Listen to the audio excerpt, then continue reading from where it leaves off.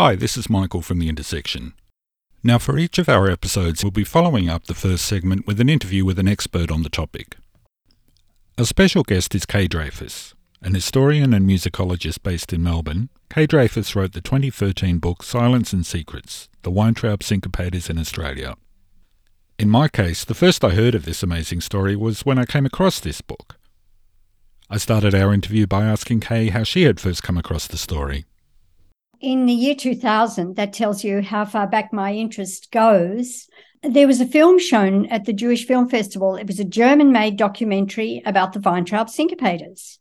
And I knew a little bit about the Weintraubs because I was interested in Weimar culture, but they were sort of peripheral because they were reproductive artists. They were performers. They were not creators. So they were sort of there on the sidelines. They played in the movie The Blue Angel and they played with Friedrich Hollander. And so there were ways in which I picked up their name, but I didn't know much about them. So I went to see this film and the opening shots were of the Sydney Harbour with the Opera House and the Sydney Harbour Bridge. And then there was a shot of Bondi Beach. And I poked the friend that I'd gone with and said, what do the Weintraubs have to do with the Sydney Harbour Bridge? And as the film unfolded, it, of course, told me that in 1937, the Weintraubs had come to Australia. And the thrust of the film was that Australia destroyed the Weintraubs. So this made me, of course, very curious. And that's where my interest started.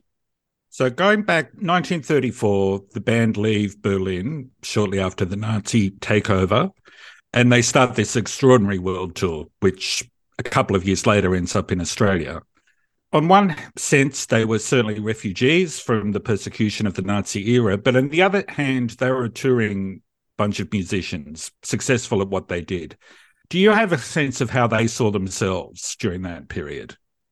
I think when the Nazi regime came into power in Germany, they were already well established as a touring band. And my recollection is that they were on tour in Holland at the time and they just decided not to go back. And they decided not to go back because their success was stuff that they could secure engagements in an ongoing way. So the shape of their tour was always dictated by where they could go to next. So they went to Russia and then they went to Japan and then they went to Shanghai and then they came to Australia. And the plan was that they should then go on into Southeast Asia. But that didn't happen, not because of the war. It just didn't happen. They couldn't get the gigs or whatever it was. And their German manager left. And after a rather rocky start in Australia, they secured this first-class engagement at Prince's Restaurant in Sydney. So there was no reason for them to want to leave at that stage. I think they never thought of themselves as refugees. And I don't even think they thought of themselves just as touring musicians, which suggests to me sort of itinerant musicians on the road. No, they were celebrities. They were world-class celebrities. They were described in the 1920s as the best small band in Europe at the time, and in Australia, they were certainly heralded as the best small band in Australia. They were outstandingly good musicians. So I think they had a very fine opinion of their own celebrity. And that's an amazing story that this tour just kept going. There was no base really to return to and start the next leg of the tour. The tour, as you say, was really predicated on where the next round of gigs were coming from. They went from gig to gig. Yes, they did. It was cleverly done. I mean, they had a manager who worked ahead, and so it wasn't ramshackle. It was very systematic. They were very strategic. They made some strange decisions, but they were very strategic in the way they operated. Just out of curiosity, what do you think were some of the strange decisions they made there? Look, one of the episodes that I didn't write about in my book because it took place in New Zealand, they went off to New Zealand and they engaged a manager there who actually turned out to be a criminal. He ended up in jail, and that always seemed to me to be a rather strange decision. They are not the first or the last band to have done that. No. Bands are so hard to keep together anyway, let alone one that was going through the incredible touring and everything that this band was going through. What's your sense of them as people as to how they actually stuck together through all of these circumstances? I'd have to speculate on that, but if I can take up part of your question, but not what kept them together. I mean, there were many changes of personnel in the Berlin days. There were changes of personnel, but when they went on the road on that big tour, obviously changes of personnel became more difficult. So the band did kind of consolidate into a group that went across Russia, went to Japan, and then came to Australia. But what the people were like, I think there are two ways of looking at that. I think there's their public persona as a band. And the first impression I get, because there's lots of evidence about that, there are film clips and recordings and newspaper interviews, there's heaps of descriptions of them as a band. The first thing I take away from that is that they were first-class musicians, absolutely first class. They were versatile. Many of them could play several different instruments. So there's no questioning their skill as musicians. And their presentation was comedic. They clowned on stage. That was part of their gig. They entertained by clowning. And I think they probably clowned off stage too, not always with the best results. But underneath that clowning, there is a very, very serious musical discipline. And I find that really interesting. You know, their ensemble, their gift for playing together is, you know, above reproach. It's fantastic. They were very, very serious musicians who earned their living by clowning. But when you get to the individual personalities, I've thought a bit about this over the last days, and I think all I can give you are my impressions based on the traces that individuals might have left in the documents, because I never met any of them. I met Manny Fisher, but by the time I visited him in his home in Sydney, he was seriously unwell. He'd had a major stroke, so he couldn't speak anymore, and he was in a wheelchair, so I can't really claim to have got any impression of what he was like, except that he was very tall and a handsome man. And he died soon after I met him. But I have these impressions which I've gleaned from descriptions of incidents in the documents or letters that people might have written, but I can't help thinking that if I actually met them, I might get a surprise. You know, how well can you know someone if you only know them from these traces that they leave? When the band arrive in Australia, they come up against the Musicians' Union. In a previous episode of this program, we looked at 1928 and the Sonny Clay Plantation Orchestra tour, where likewise, same thing happened, different circumstances, obviously, but the Musicians' Union of Australia, very, very frankly, any foreign bands at that time. And on the one hand, it might be able to be looked at as a labour issue to protect their members, but on the other hand, it seems that race really was a factor on it. Sonny Clay, I think race is definitely a factor, but I think with the Weintraubs, yes, I mean, that's one of the big questions that I ask myself in my book. The Weintraubs were Jewish, but to what extent was the policy decisions that were directed against them, to what extent were they driven by anti-Semitism? I would say not. And that's not to say that individuals may not have had anti-Jewish sentiments. We know that there were anti-Jewish sentiments at large in the population at the time. But I do not think that the decisions, for the most part, that were made about them were driven by anti-Semitism. I don't. So I think it's a little bit different from Sonny Clay in that regard. I think the man who was the secretary of the Musicians' Union, he was the secretary of the New South Wales district and then later the president, and he was in office for a very, very long time. I think I first picked up his name in about 1916 and he died in office in 1951, a long time. He had attitudes which it seems to me were shaped by two things, probably xenophobia, as you say, and certainly protectionism to a very high degree. And it was shaped by the Great Depression. You have to remember that in 1928-29, as sound was introduced into the cinemas, there was huge unemployment in the Australian music industry, in the music industry worldwide, with the coming of sound, because a lot of musicians up to that time had made their living playing in the pits of the movie theatres. So then on top of that came the Great Depression. So his attitudes in the 1930s were shaped by huge unemployment and the Great Depression. So he was highly protectionist. But at the same time, I would have to say he had a thing about the Weintraubs. There's no doubt. I think it got right up his nose that this group of musicians who applied for membership of the union but did not get it, but in spite of that, got one of the top jobs in Sydney, and he couldn't get rid of them. He really tried. He wrote to everyone he could think of and said, they have no right to have this job. And they got the job, and they kept it for quite a significant period of time until three of the members were interned. And then even after that, the other members who were not interned kept on at Prince's. So the Musicians' Union did not succeed in preventing the Weintraubs from securing and keeping a high-level engagement. Okay. At the same time, when Stefan Weintraub and Horst Graf were released from internment, they got a job at a posh cafe in Sydney called Romano's as musicians. And Kitson launched a merciless campaign to get them out of that job. And he in a way succeeded. And he not only drove them out of that job, but he drove them out of the profession. They did not attempt to work as professional musicians again after that. So I think he did have a personal vendetta against them. And you know, of course, one of the musicians, John Kay, took him on. He took him on in the Industrial Commission of New South Wales in 1944, wartime, and he challenged Kitson's right to deny him membership of the union. And John Kay won. And that meant that from that time onwards, the Musicians' Union in New South Wales had to soften their policy of denying membership to any foreign musician. And then, of course, after the war, that became a more general policy for the federal union too. So that's a very interesting conflict there between the Weintraubs and the union.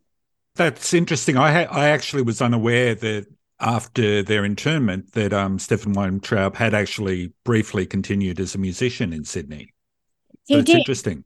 But he hit two lines of opposition. One was from Kitson, who hated Stefan Weintraub personally, I would say. And the second one was from J.C. Bendrote, who was the manager of Prince's.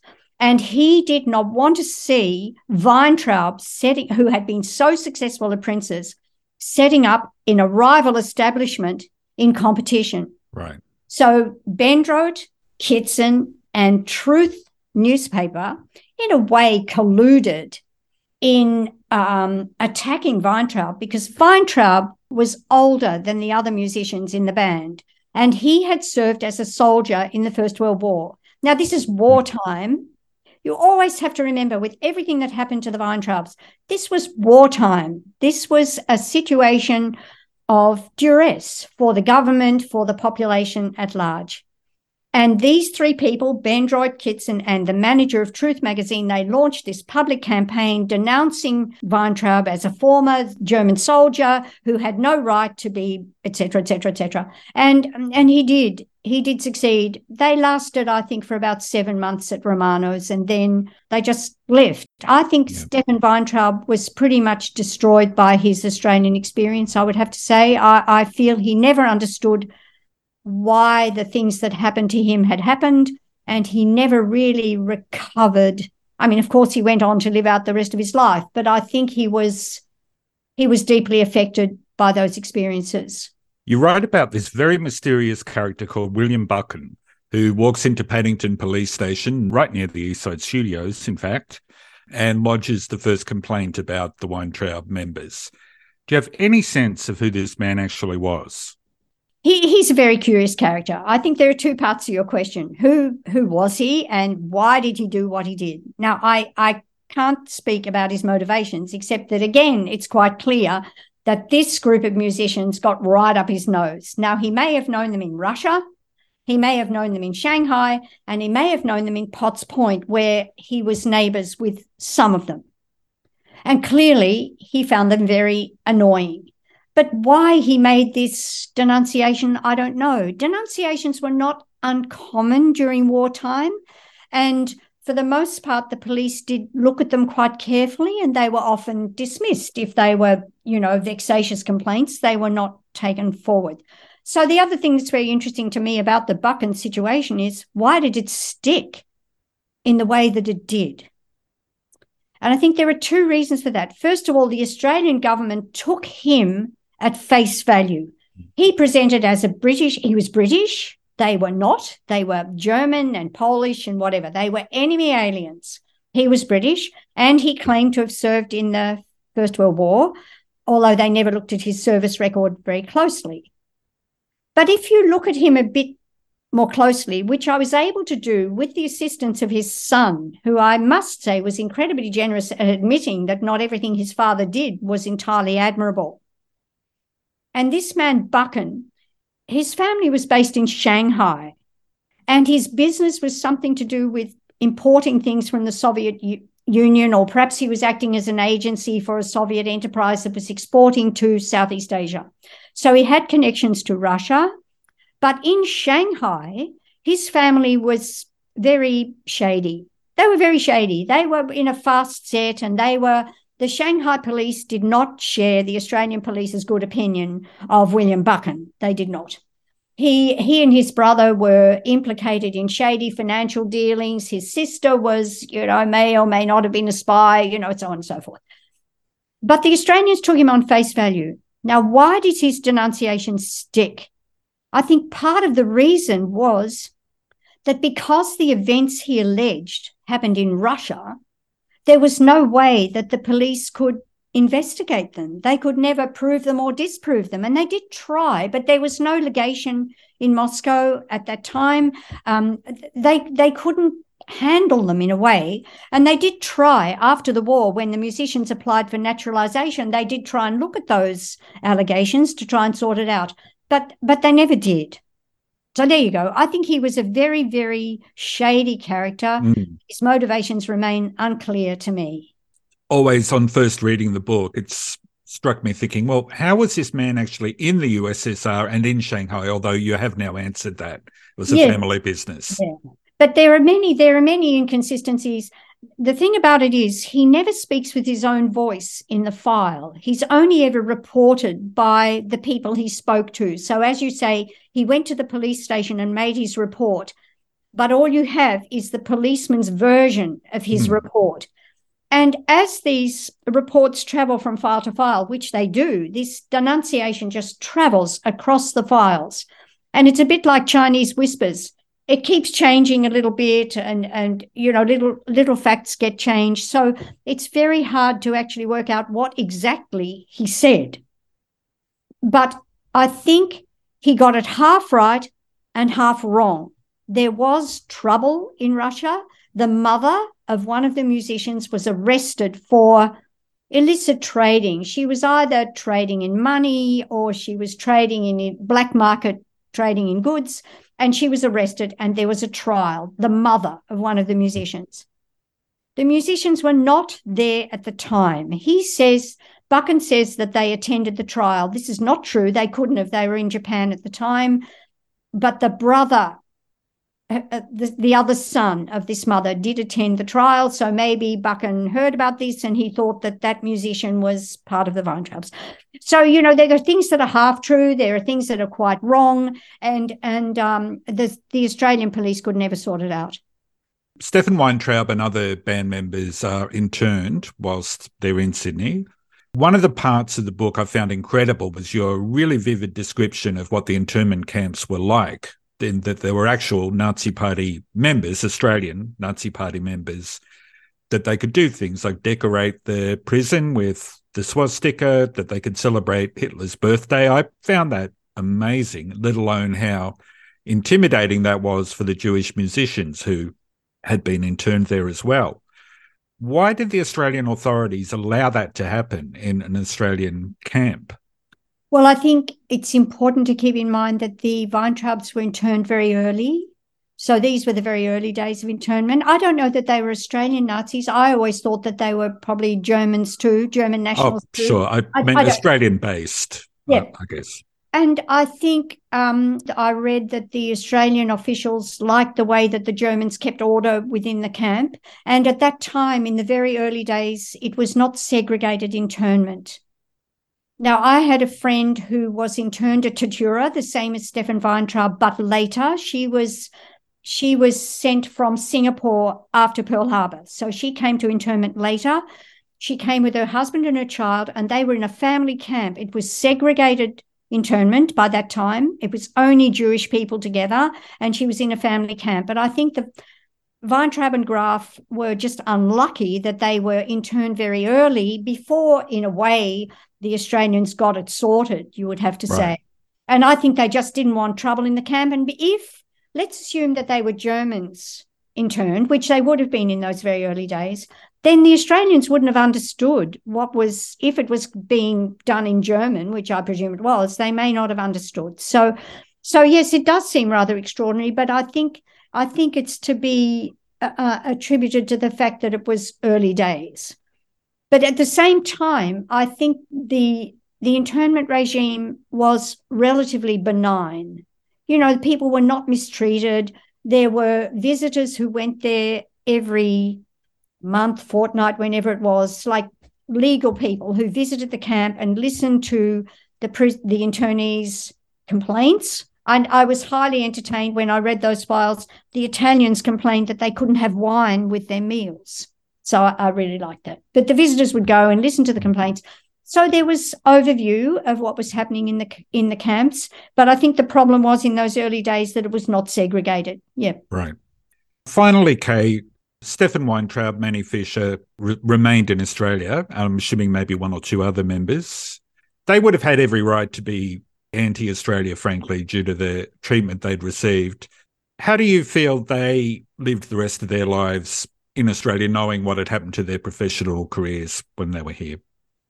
Oh, I don't think about it like that at all. First of all, I think Manny Fisher had a very, very successful career after he left Prince's. I can't give you the details, but he was a very successful businessman and also kept on as a musician. I think he had a very successful life in Australia. I think Weintraub lived out the rest of his life. He was not highly successful. I think he worked as a mechanic in a garage somewhere. He played music for the Little Vienna Theatre. He kept on as an amateur musician. I think the critical thing is they were not dead. I mean, if they had stayed in Europe, they would have been dead. And that's a fairly large thing. Australia gave them, in the end, a safe refuge and a life. And I think that's not to be underestimated. It isn't. Well, that's a very, very excellent point. Kay Dreyfus, thank you so much for talking for us tonight. It's been a pleasure. And thank you for listening to The Intersection. My name is Michael Fisher, production by Rob Margenberg.